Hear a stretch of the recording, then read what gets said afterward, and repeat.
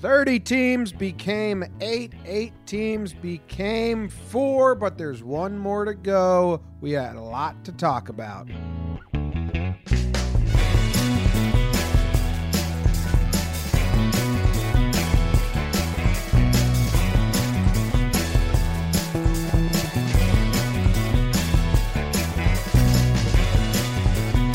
What's going on, everybody? Welcome to Talking Baseball. Thank you for tuning in. If you've been listening throughout this postseason, every day we've been doing a show recapping the games that happened and the games that will occur today. It's been a lot of fun. I think this is our most amount to talk about. Only 2 games were played, but we got a lot to dig into here. My name's John Boy. I'm coming to you from New Jersey. We've got my co-host Jake out in Denver. 2 crazy games last night. But first, let me tell you the patrons, the sponsors of this episode, because there's a good amount of crazy nice people. Number 1, Michael Nielsen. Mike is my nickname for him. I hope no one has that already. Mitchell Bollinger. Bollinger. How would you say it? Did you go Bowles? Bowles, yeah. Sound like balls. Yeah, Bowles. The Riz. I don't know what yep. I don't know what his nickname could be. Lucas Perea. Yeah, that's a tough one. We're not getting that right. Mr. Rose. You think that's Justin? It's Pete. Thanks for tuning in, Pete. Thanks, Pete. Chris. But you're banned, dude. Oh, now he's banned. Like, come on. Chris Griswold. Scott Titmus. Yeah, every day. Mitchell Mogren. Timeout. Michael Mogren. Connor Armstrong. We do have 2 Michaels and a Mitchell, so you're off the hook for that. And a Mister. Yep.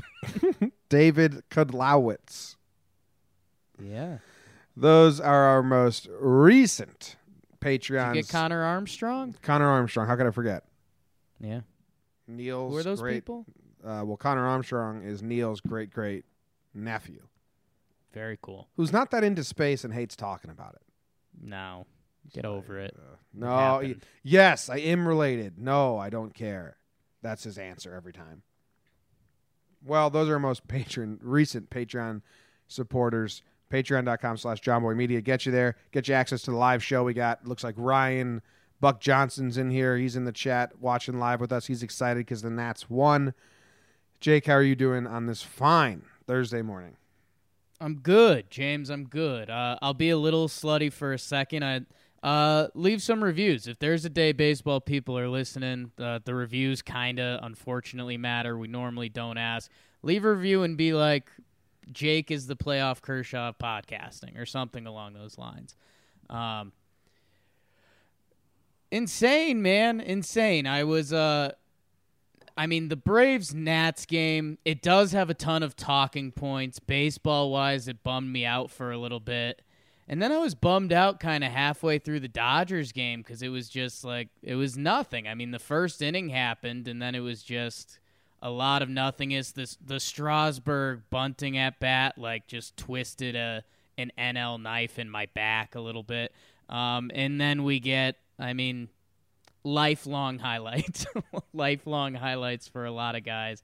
That was insane. Yeah.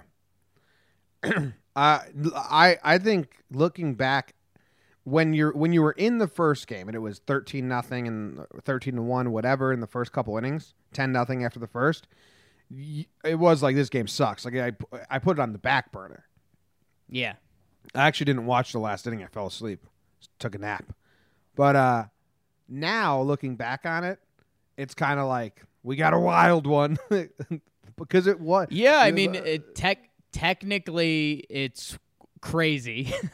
After that first inning, it turned into a social experiment. It was teams have never done this before. Fans have never done this before. Like, what's going to happen? Kind of sucked for baseball, and then it totally redeemed itself at the nightcap. Totally redeemed myself. And I was really tired. And I was watching movies with Katie, and then I had the game on my laptop.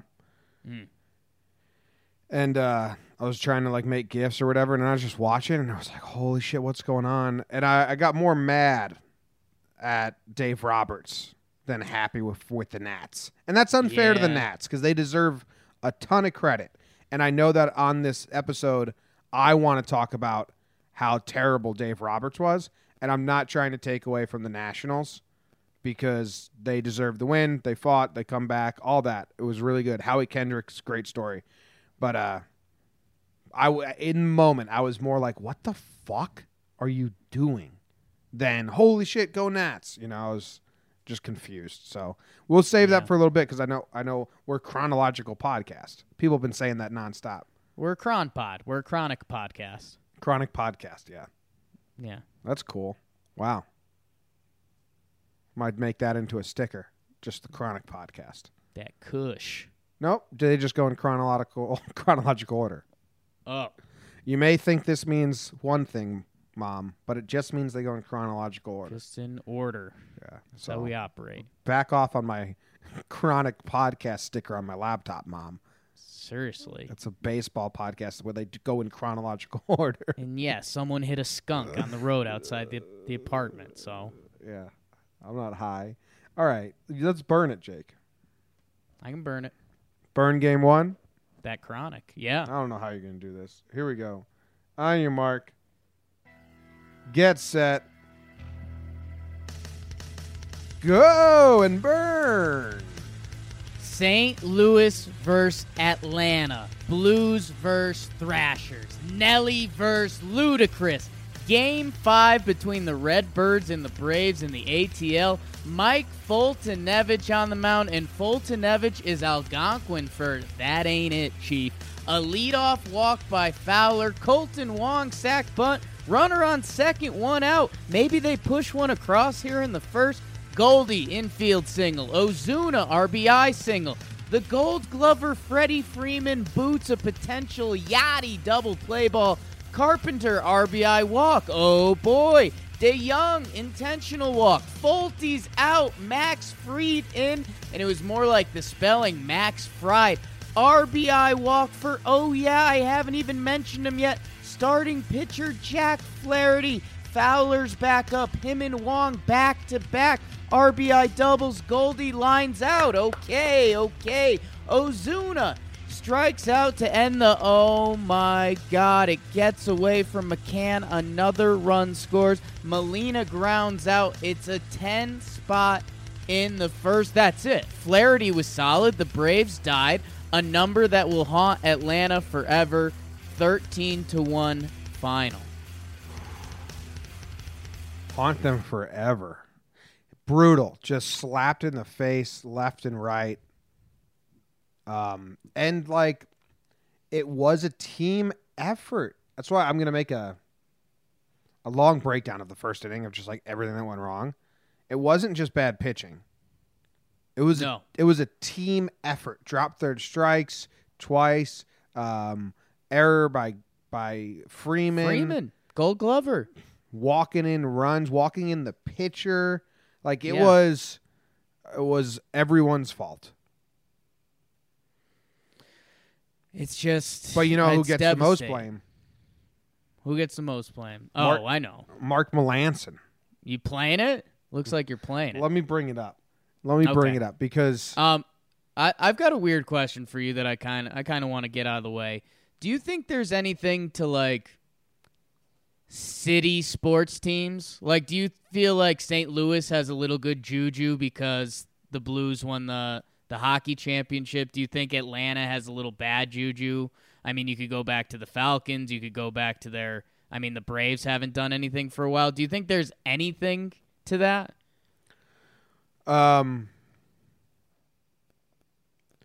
Okay. Well, analytic people will hate this because it's about human emotion and feelings. I do think there's a quality of when another team in your city wins and you're sitting there watching it and seeing those fans and the parade, I think you get a bit more hungry, like, or just like it's tangible, like, oh shit, like that's what it feels like to win here. How fucking sweet would it be if we double down? Tiny bit of energy, I think, maybe just a little bit more hunger.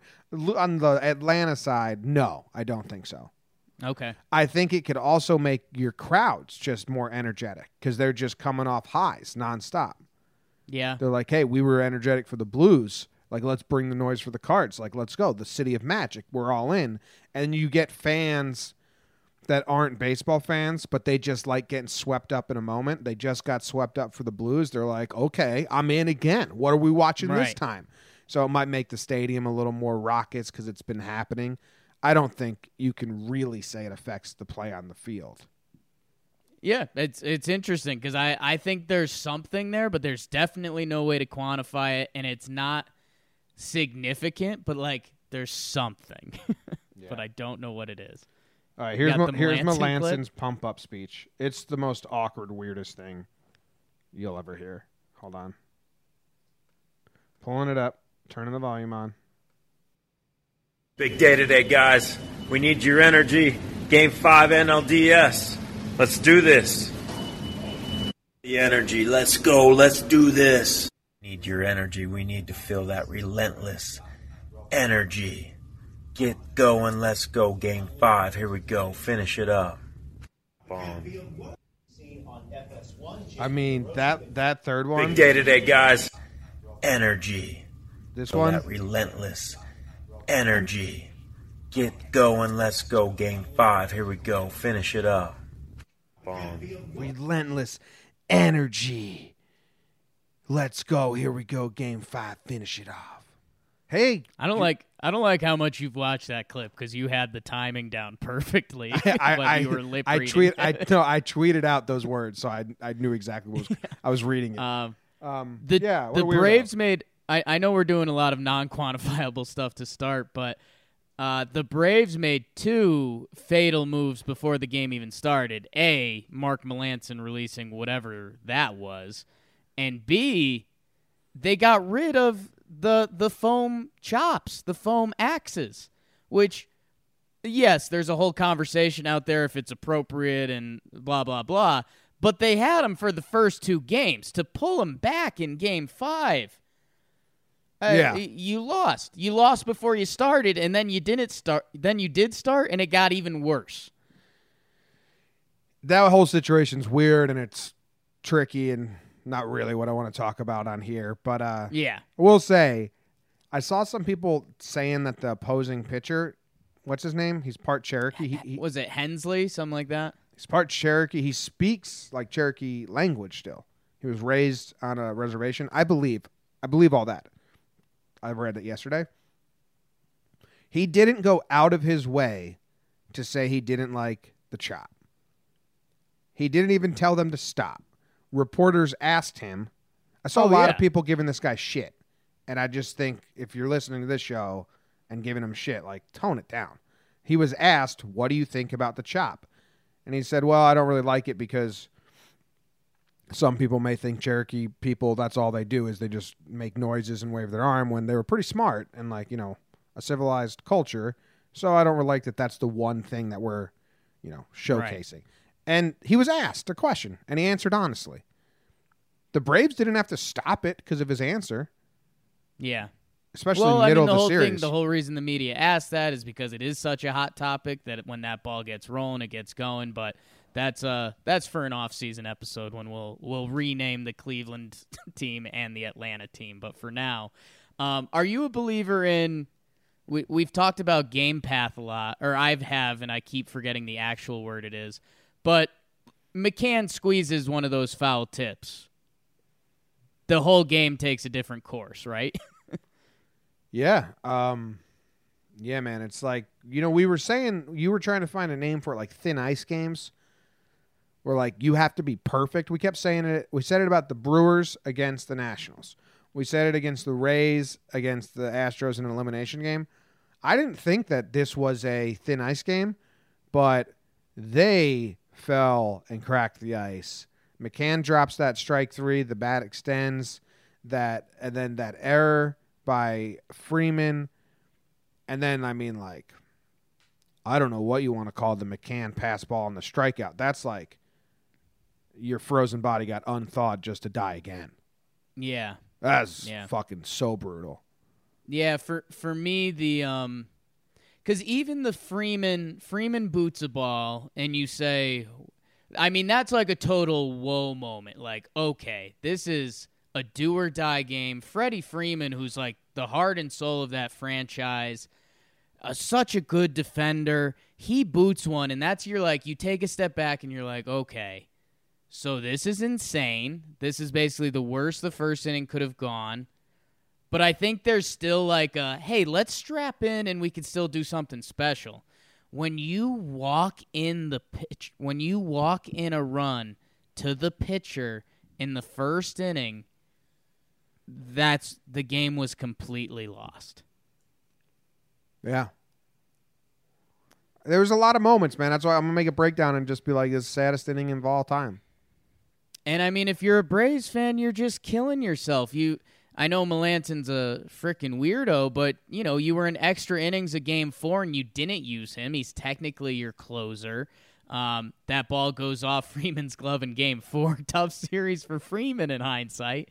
And, yeah, I know a lot of people were tweeting out the stats that a lot of the hitting was Albies and Acuna, which, adds up to a degree, but Donaldson and Freeman kind of weren't there. Markakis also had a really tough series. Great for the Cardinals, man. Every time we rule them out, they just take it a step further. Did you like their speech at the end? The coach's speech? I did. Arozania, I forget his actual last name, but that's a tough look for you, dude. Right now you're kind of a quadruple A guy. You can't be videotaping coach's speech in the locker room. Yeah, for anyone that didn't hear it yet, he was like on Periscope in the celebration. I think it's like, the closed door celebration. Yeah, what I'm loving about this series is we played the game hard, we played the game right. We started some shit, we finished the shit. Yeah. And that's how we roll. We don't start, but no one fucks with us ever. Ever. All right? Now, I don't give a fuck who we play. We're going to fuck them up. We're going to take it right to them the whole fucking way. We're going to kick their fucking ass. Yeah. Let's go! I love the opening line. They started some shit. We finished some shit. That's awesome line. Strong. At the end, he loses me completely because it just seems like he's like trying too hard to just fit fuck into every sentence. Yeah, he got lost in the F-bomb there a little bit for sure. I feel like that, and you've been breaking down. Ass. You've been breaking. It's like when my 8-year-old cousin learned how to swear, and he just walked. I'm gonna kick your fucking ass. It's strong. I know you've been calling Mike Schilt like kind of the Dwight Schrute looking manager. The fact he's got any of this in him is good. Well, he looks like Dwight Schrute. He doesn't manage or act like Dwight Schrute. Gabe Kapler doesn't look like Dwight Schrute. He manages and acts, or he did, like Dwight Schrute. Yeah, Gabe Kapler fired. They need to switch their bodies to match their personalities. Because Gabe Kapler's always like, how could you not review this? Like he's just like taken back by the world. Grow up, Gabe. Why are you so full of muscles if you're such a pansy? I think it's also funny. It starts getting crazy. We ignore... analytics is becoming more popular, and obviously all the on-field, but personalities are a huge thing. You talk about Mike Schilt's speech. Did you see Dave Martinez's winning speech? That was pretty. No, I was asleep. It was like quiet. It was kind of awkward. And maybe again, like you're saying, this was the behind closed doors. Maybe when they closed the doors to the media, Dave Martinez gave a strong, powerful speech, but when the cameras were there, it's pretty awkward and timid, and it's like, oh, like you guys rally around this dude. But that's another thing for another time. What else is in this game? Is the pitching an actual conversation? Like, what were your thoughts on the whole Jack Flaherty situation? I would have taken him out. Yeah. Like, would you let him still? What would you have done? I would have I would have allowed him 2 or 3 innings to solidify, because sometimes they can slap you right back and you're like, oh shit, Right. This is just one of those games where both sides are going to put up numbers for whatever reason. Yeah. So I think you need him in the first. And then in the second, sure, maybe one time through the order. Whatever, I don't know the numbers on it. Whatever adds up to a throw day. Okay. Once you pass throw day, which I'm guessing is 30 pitches, once you pass that, I mean, you could use him for game 2, guys. Yeah. You just wasted him dude, and then I know we were texting about this personally. When the Cardinals hit Acuna, Yep. I feel bad for Acuna because, like, He's going to have a bad rap for a while. he gets hit a lot, and I think he's going to stay getting hit a lot. And he's in this tough situation that Manny Machado's in where they play the villain, and then sometimes they act like they like playing the villain, but then they play the victim when the villain gets attacked, and it's like, well, that's what villains do. They get attacked. Yeah. So you can't play both sides. And I feel bad for him because he's really young and hasn't really figured out if he's the villain or the hero yet. And that is, I think that is a really important note because I think you're right in the Machado comparison. Almost like actually made my eyes open. That he does have time to change that. I mean, he's still 22 and he can do a lot. But right now, yeah, he's gonna be the young guy villain. I mean, Machado, when he was really young, like the Donaldson tag play and throwing the bat at the third baseman, it was like Machado's come down from that nonsense a lot. Yeah. And when you hear him in interviews and podcasts, he's like a nice, normal dude. And I think he got his fill of the villain last postseason. I think he may try to come off that a little bit. And I don't know. Hopefully Acuna does it a little quicker because he's a great talent, and I don't want his reputation to be there's that punk. And I want to correct myself really quick. Ronnie's still 21. Yeah. So he can do so much. But yeah, man, I had, we deal with some of the crazies of the internet. I had a couple people that genuinely reached out and were like, dude, I think this series on Acuna. And it's like, No, it's not. Someone else told me that. I was like, no, it's not. But that's the rep. It's the Machado. It's like Manny when Manny still had a bad rep before he came like silly winning Manny in Boston. Like you just kind of get this reputation and it's hard to shake. There's a couple the casual fans see you not run out a ball you thought you hit for a homer, and then it just starts to like steamroll. So but that's tough. I mean, I he's hope not the Ronnie reason they shakes it. lost or anything bad about on field. No. At all, obviously, that you'd be crazy if you think that. I think he was one of the better performing bats. But I just think personally, for his reputation and moving forward, be the villain, you're going to get thrown at a lot, or be the fun-loving player. There's a fine line, and he's kind of dancing all over it right now. But he's young, and that's kind of how it goes when you're young, and it sucks to be 21 and on a national stage, but you're also very gifted, so that's what happens.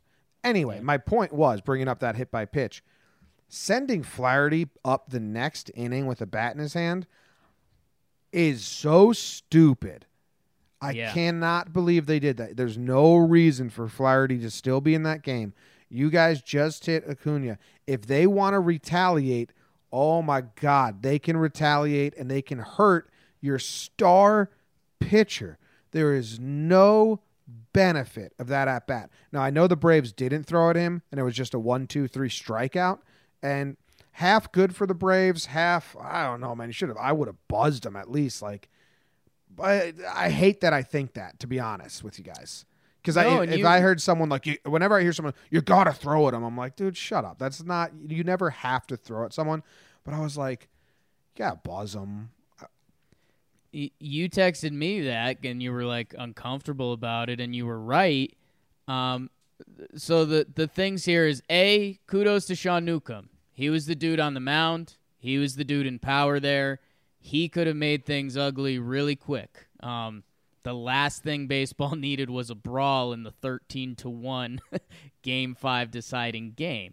That being said, Newcomb walks away looking good. For the Braves, it would have just been an awful look. If you're down 13-1 and you start throwing at people, they kind of I'd say they walk away the bigger man. No Braves fan really cares about that today.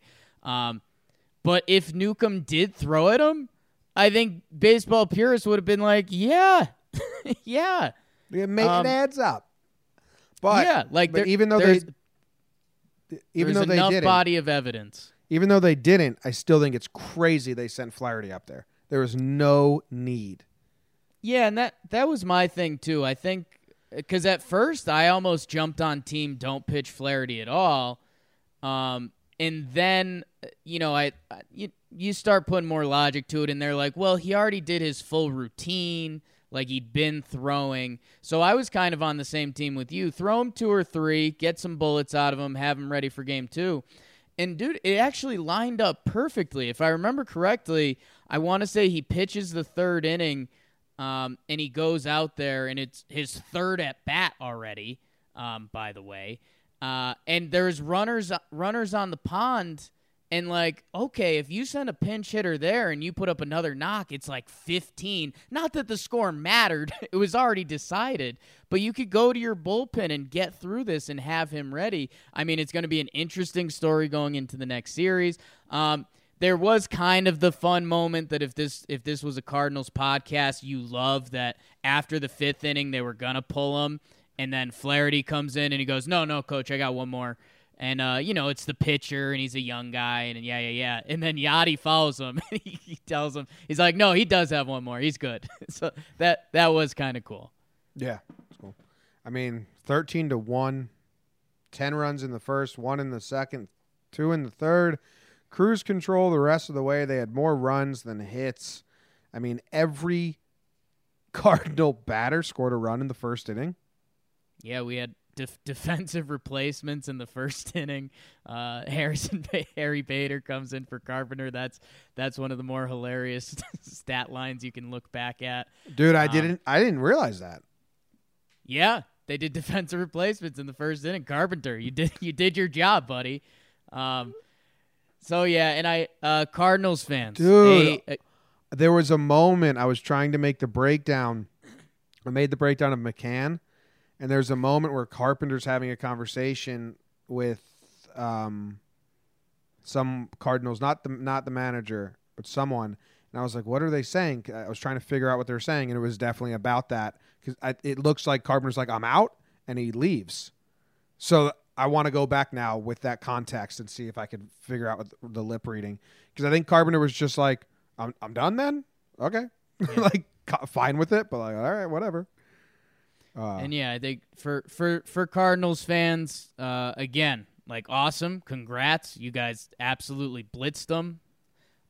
If this has been too Braves centric for you, well, it's the last time we're going to talk about the Braves, and we're going to talk about you guys more coming up. But good on them, man. They did it kind of / a Braves collapse. Nelly wins. McCann retires after the game. Yeah, I like McCann. Mark Teixeira's stepbrother. Their parents are married. Oh, I've got a Jakey hot take. One of our crazy fans record this and get it ready. I've got a free agent who's going to sign with St. Louis or with Atlanta this offseason. Austin Romine. No. Maybe. That would suck if you just randomly guessed and you got it right, and now my guy doesn't. Okay. Sorry about it. No, it's a great job by you, man. I just took the sale right out of you. Oh, I don't even think he's a free agent anymore. You ruined it. I was going to say maybe he gets traded there this offseason. It's my new hot take. Tommy Pham. That's who they need. Is Tommy Pham a free agent? I thought he was. Then I just looked at his page, and it says he's not, but I thought that was the whole reason. Wasn't he with them already? He was with St. Louis. I said the Braves need him. Oh, okay. Because whoever they bring in house this offseason needs to be like no nonsense. I don't give a damn about that 13-1 game. Let's go. So yeah, basically the whole thing is ruined, and now Austin Romine's a Braves. Congrats, Austin. Did you? Oh, so okay, little buffer combo. Sure. Since you brought up Tommy Pham, did you hear his interview after the game with the Rays? Yes. If anyone didn't hear it, I mean, I could try and pull it up. They ask him, like, what's the question? It's intense. What's that? It's intense. It's awesome though. Like, and Yeah. it's weird. It's weird because if someone was to write these down, like these quotes down, I think you could read it and be like, that's like conceited or shitty. Here it is. I'm proud of myself, to be honest with you. I remember throwing the ball against the wall, playing catch with myself, throwing the ball up, hitting it, throwing batting practice to myself. You know what I mean?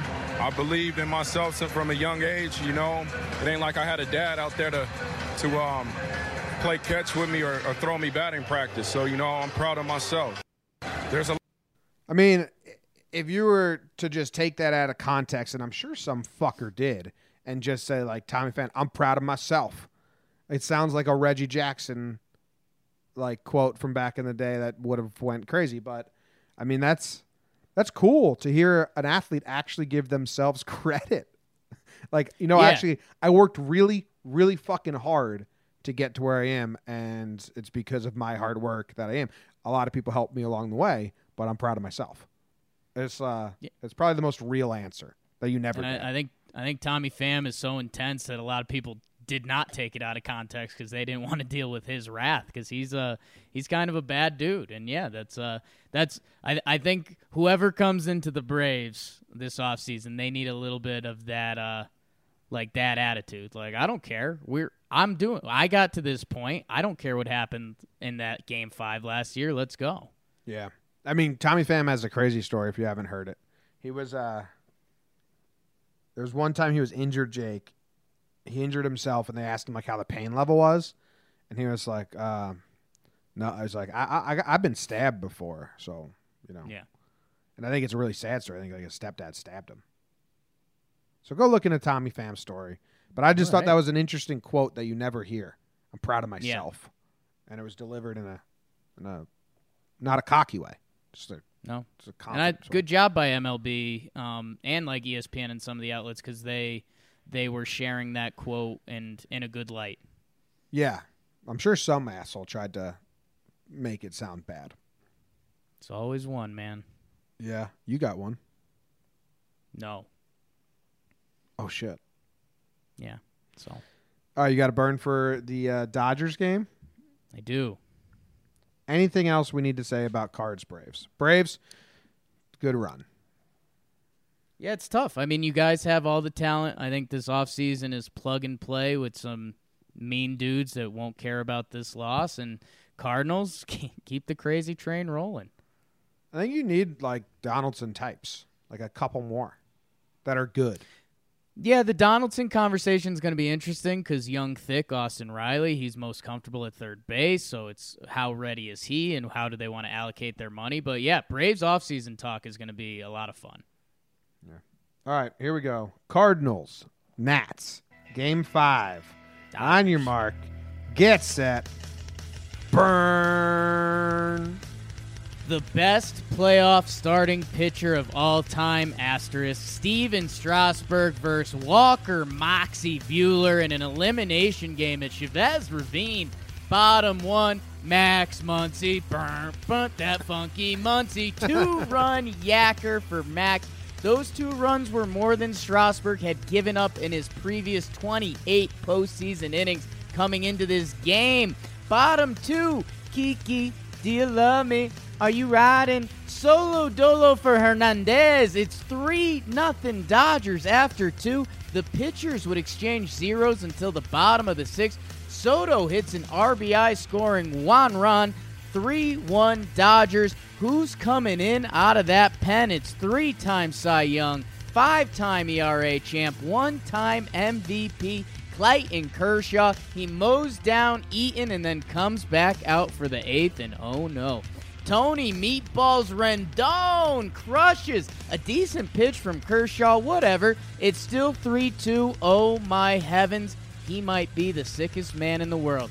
The very next pitch, Juan goes so high, so far, so toe, 450 feet.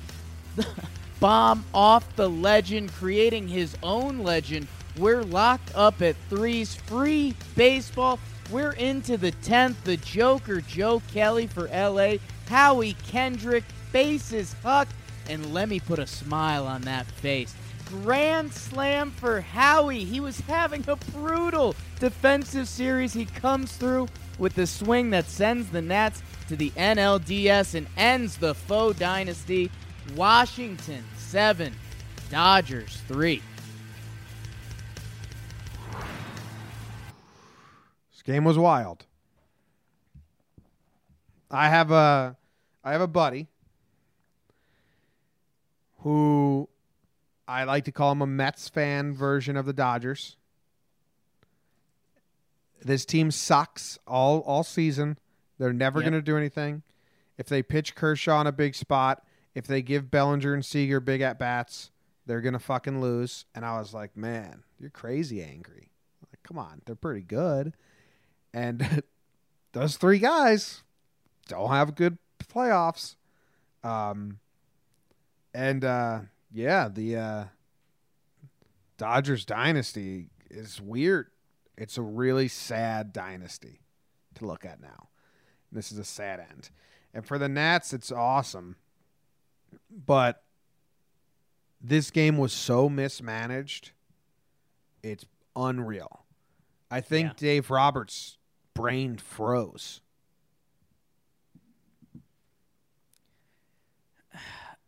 The Joe Kelly stuff I can't explain at all. Oh, it's maddening. Joe Kelly in his first inning, clean inning, right? Looked great. Threw all curveballs. Fantastic. To throw him out for the next inning, fine. You know? Fine. But, Jake, like, they have relievers. Other relievers. Urias, May, Kenley. They have other relievers. Joe Kelly hadn't pitched 2 innings since August 24th because he's been battling an injury.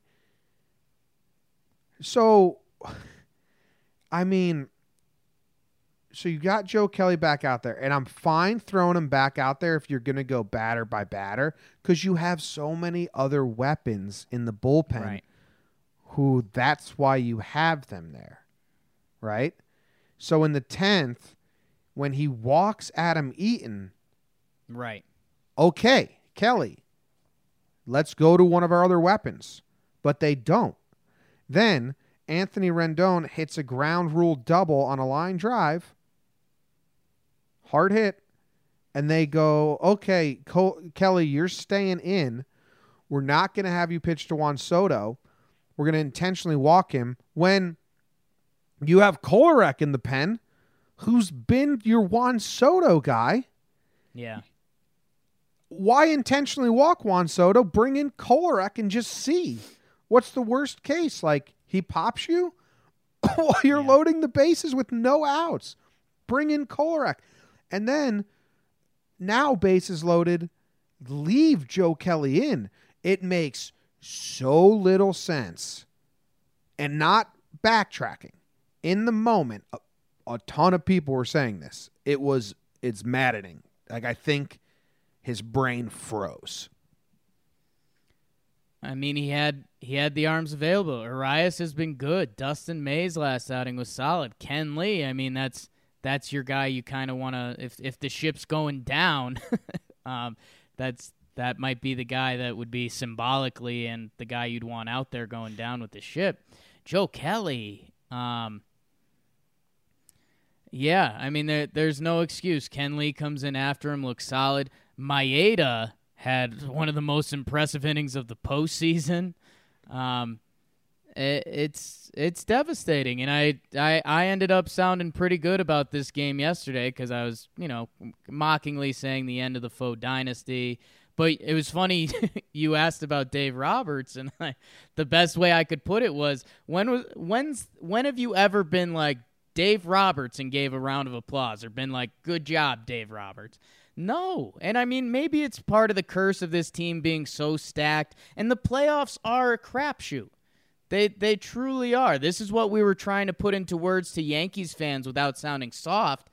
But when the Yankees advanced to the ALCS, we told Yankees fans on Talking Yanks that, like, hey, I know this doesn't sound like the Yankee way, but, like, appreciate this. Because this sport doesn't work this way. And then the Dodgers, a couple days later, are the perfect example. It takes a lot of skill, but it also takes a lot of luck. Last year's World Series MVP was Steve Pearce. And the ALCS was Jackie Bradley Jr. You need a lot of things to go right, and you need your manager to not stick to their gun when their gun is Joe Kelly. Well, I even think the Kershaw move is kind of baffling, too. Fine with him ending the inning there, but to throw him back out when you have all these other arms, if you strip the name, he wouldn't be out there. He's throwing his fastball and his slider at the same exact speed. Yeah. They're both 80-plus miles per hour. Like, go watch the pitches that he gave up for home runs to Soto and Rendon and tell me what they were. They're just slightly moving 89-mile-per-hour pitches. And when you have all those weapons, and at that point they had, how do you say his name? Maeda. They had Maeda behind him. Or who looks and so you have good. And you have Kolarek for Soto. Well, now it's a 3-2 game. I don't get anything that Roberts did there. And this is now 3 years in a row where they're so good in the regular season, and all the puzzle pieces are there. Like, they've built a World Series team, and they just got like a guy with like pins and needles hands trying to piece the puzzle together, like just slamming them around, sliding around, not knowing what's going on.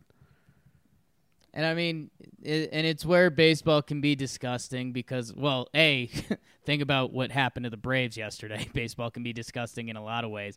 I mean, they ran into the Red Sox last year, who were kind of on a war path, and they just got beat. They lose the Game 7 in 2017. And I mean, just like that, I mean, Dave Roberts goes from good manager to almost like a laughing stock. And yeah, the Kershaw thing, he owned Eaton, which, hey, good for you, Clayton. Yeah, man, it's brutal. Kolarek had been so good against Soto. Dave Roberts was still trying to play the game inning for inning when the game was batter per batter. And I don't know, ESPN, again, I'm giving them some love today because guess what? When they cover baseball, they still have the resources to show some pretty cool shit. Clayton Kershaw, 34,374 regular season pitches, lifetime. Never given up home runs on back-to-back pitches. He's done it twice in the postseason. Yeah, I saw that too. That's fucking insane. And then, Jim, I thought this one is actually, because that one's a little fluky, because who cares? Like, if you bounce a curve in between giving up homers, you still gave up back-to-back homers. I don't really care. Yeah. Worst ERA when facing elimination. And this is actually, I don't know if you've seen this going around, but this is wild. So, number one, worst ERA when facing elimination, 39 pitchers' career have 20 innings pitched. So facing elimination, 20 innings pitched. Worst is Tim Wakefield, 6.75 ERA. Tough break, Tim. Second is Clayton Kershaw. Well, he didn't record an out, right, in 2003? Yeah. So that's an infinity. Like, that's tough. Yeah, and I mean, he's the knuckleballer that would come out when you need innings, so that is what it is. Clayton Kershaw, number 2, 5.77. Roger Clemens, number 3, 5.28. Pedro Martinez, number 4, 5.17. Max Scherzer, number 506. That's kind of a cool list. Like, I don't think So it's damning to be on that list. Wakefield's the only oddball there. So that's why it's interesting, Jim, is the fact that Your best managers pitcher, get away from what they normally do because of the name, like you just said. And that's how you find yourself in a playoff situation having a bad time. Because that list outside of Tim Wakefield is like a who's who of star elite pitchers. But in these games, managers go out of their way to try to work them in, and that's how they run into problems. And Clayton Kershaw, man. I mean, when he's sitting down having breakfast today, what's he thinking? did you hear his sad quotes? Yes. Everything they say about the postseason is correct right now. It's like, oh my God. Yeah. Brutal. He's not wrong. No, he's not wrong. No. Dodgers need to make big changes. Like, Dave Roberts should be gone.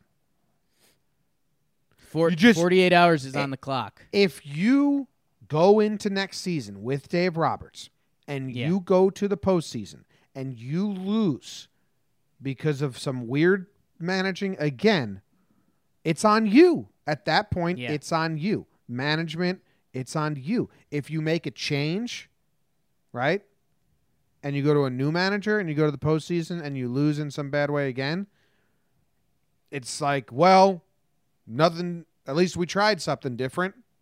Same result. Let's find another, you know what I mean? But if you stay with Dave Roberts, it's fully on you. You can't do it. You need to mix it out. I don't care how good he is in the regular season. You can't put yourself in the situation where you look like fucking fools next postseason if the same thing happens 4 times again. You need the change of pace. Definition of insanity. Yeah, you need the change of pace. And, I had a couple people that were like, dude, this isn't the end of the Dodgers. Like, they're still good. And it's like, yes, the Dodgers are still going to be really good. They have a ton of talent. But the Dodgers can never be, like, favorites again until they do it. Yeah, they're like A-Rod in the postseason or whatever. Like, until you do it, you will be counted out. Yeah, you just can't. That's how the Nats were until yesterday. In elimination games. The Nationals, kudos to Strasburg for settling down. You give up the 2-run homer instantly, and then Kike sneaks, just gets it over the fence on you. That's brutal. When they brought in Tanner Rainey, I was like, we're really doing this? And, hey, big claps for Patrick Corbin. Patrick Corbin comes in. He goes 1.1, 3 strikeouts after the blowout game. He was in a terrible position because when the Nats tied it up, they send him back out there.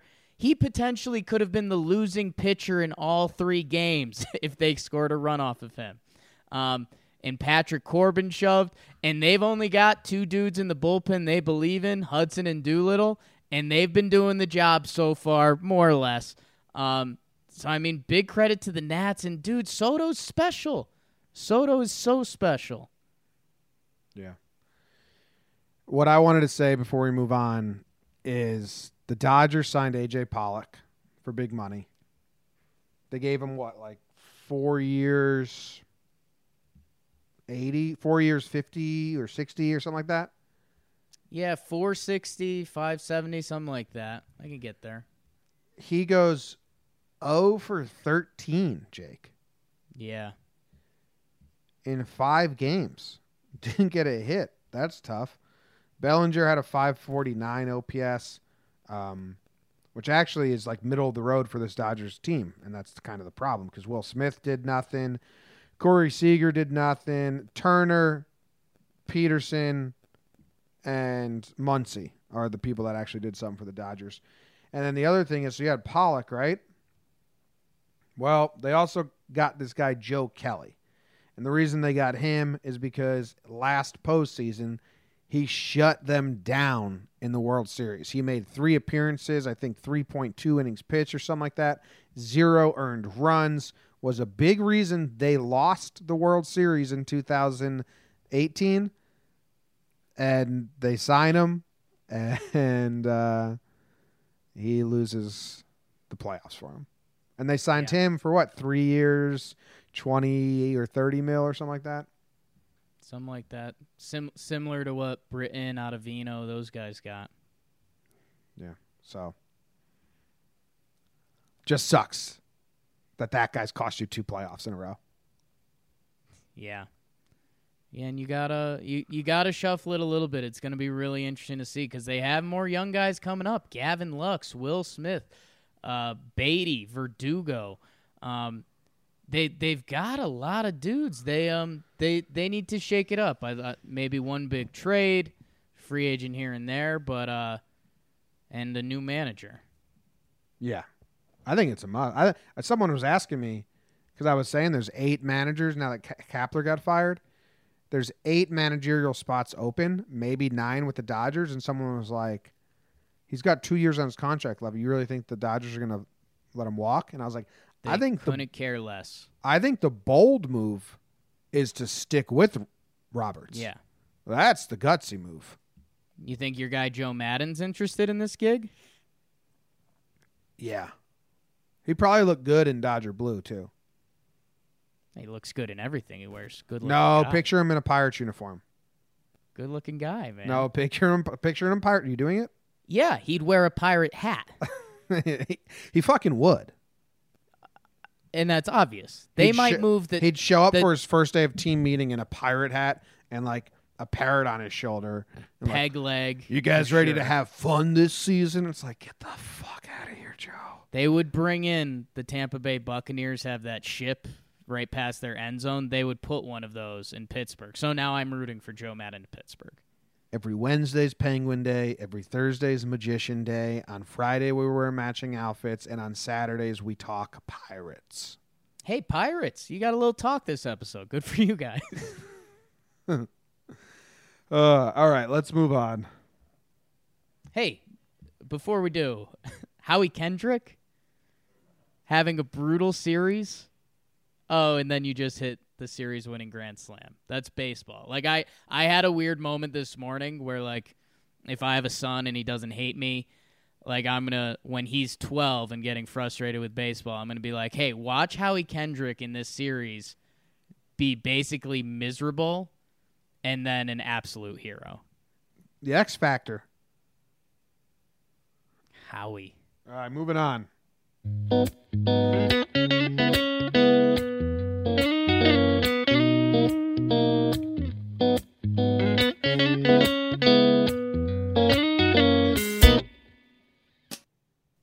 We've got another elimination game coming.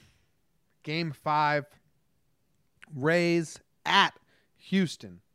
Garrett Cole versus Glasnow and the pen of all pens.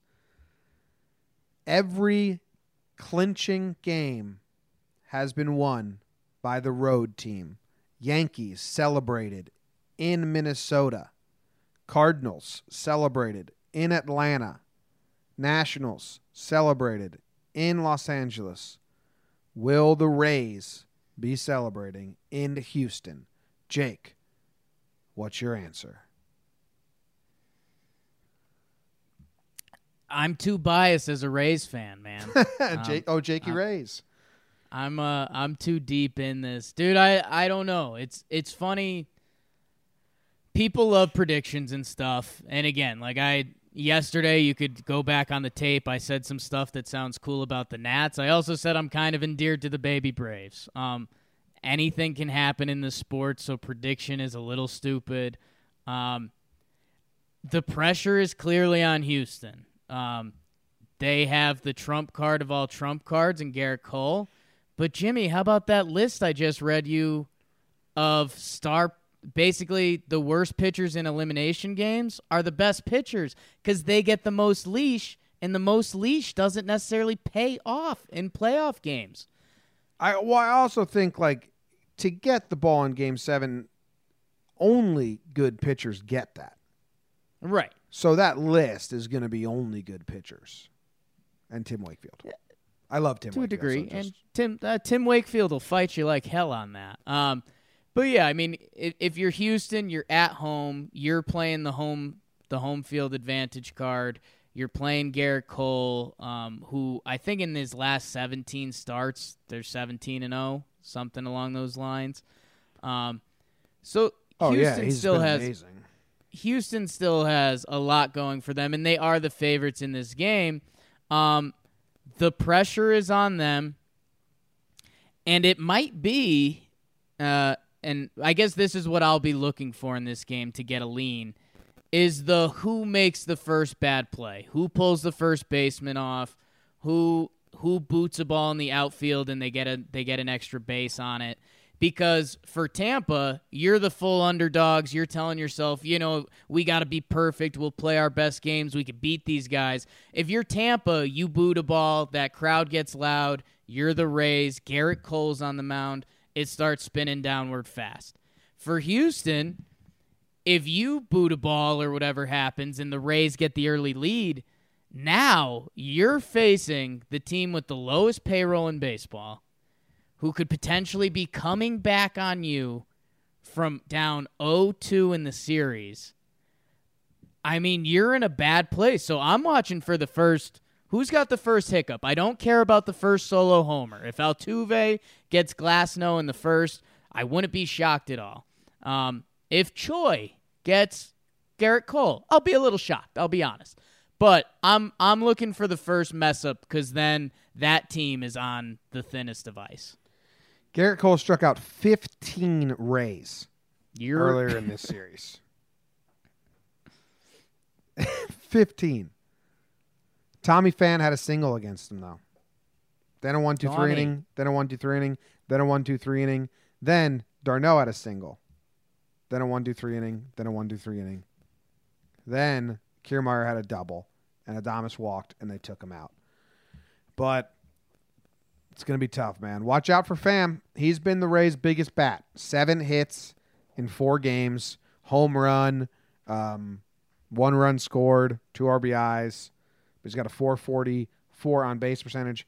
But Willy Adames, Jake, in 10 at-bats, so less at-bats, he's got a 615 on base percentage this series. 615. Willie went nuts the past couple games. I think this is going to be a close game because the first game is a close baseball game with a dropped ball in second base. Second game is a really close game, 3-1 with like the tying run at the plate in the 9th, right? Really close game. I think they had the leading run up at one point, yeah. And in the Trop, it's blowout. And then game 4, not a blowout, 4-1, but the Rays dominated from start to finish in the field and with the pitching. Yeah. Now they're going back to Houston. Houston hasn't blown this team out yet on their own doing. No. Their biggest win was a 4-run win, and they got gifted 2 runs on a dropped pop-up. So I think it's going to be a close game. You would hope the Astros haven't dominated a game yet. Yeah, is that fair to say, or is that unfair? No, I think that's fair. You're right. I mean, the pop-up probably makes that first game a 4-2 game, and we look at it a little differently. And I mean, even 6-2, it's not a domination. Although, I mean, what Verlander and Cole did in those games. But if you're the Rays, you're doing everything you can to get to that bullpen. I mean, I think Garrett Cole's going to have about 115 bullets for you. So you just gotta constantly put together good at bats. You can't go down. If you go down 0-2, you cannot swing at that slider in the dirt. You're done. You have to put good at bats together. And Jim, I just think, and maybe it's a little shock from what we've seen yesterday, but I don't think the only thing that would be surprising would be if Tampa won this game in a blowout. Every other result would make sense. You could see Houston having a big game and being like, "Oh, you guys thought we were done. Here we are." You could see Tampa winning tight. You could see Houston winning tight. You could see either one of these pitchers dominate and be like, yeah, that makes sense. The Rays threw 7 guys and they struck out 17 hitters of their own. Like this game can easily go in a number of different ways. It's just it feels like it's going to be that playoff mentality where, I mean, you saw it last night with the Nationals. Like, yeah, Buehler was shoving. They had some action on the bases, but they knew whoever was coming out of that pen was not Walker Buehler. And if we get action on the bases, you have to turn into hungry dogs, and it's time to eat.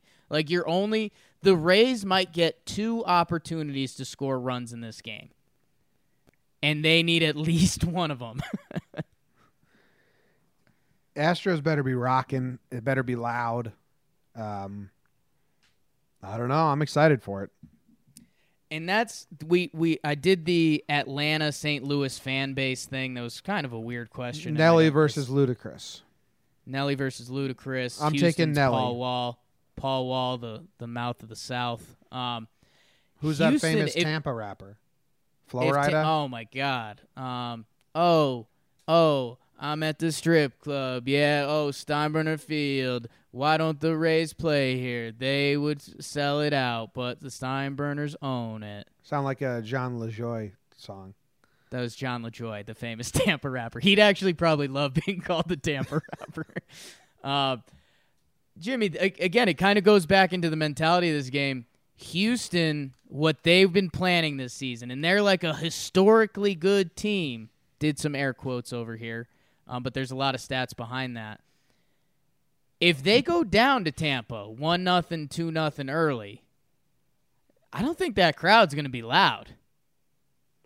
That's a proud city that might be on the verge of something not very proud. Did you hear speaking of fans, did you hear, I don't know who was announcing the Dodgers game, did you hear them laugh at Dodgers fans at one point? I'm trying to think. It was a tie Ernie... game. Was it Ernie Johnson on TBS? I think it might have been. It's a tie game. I don't know who's doing it. Tie game. Dodgers fans are intense. 0-2 count, and the batter fouled it back. The Nats batter fouled the 0-2 pitch, and the crowd cheers. And Ernie Johnson can't stop himself from chuckling. He's like, they're really on edge. They're cheering over foul balls now. And like it's an 0-2 pitch, so like it was kind of like Ernie couldn't even help himself but laugh at the fans. Tough. It was tough Break from Ern. Yeah But yeah, Astros fans got to be loud. I think they will,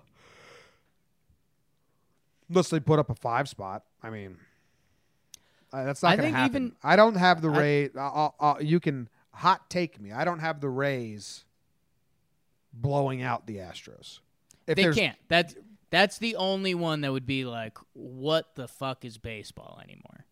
But no way. Yeah.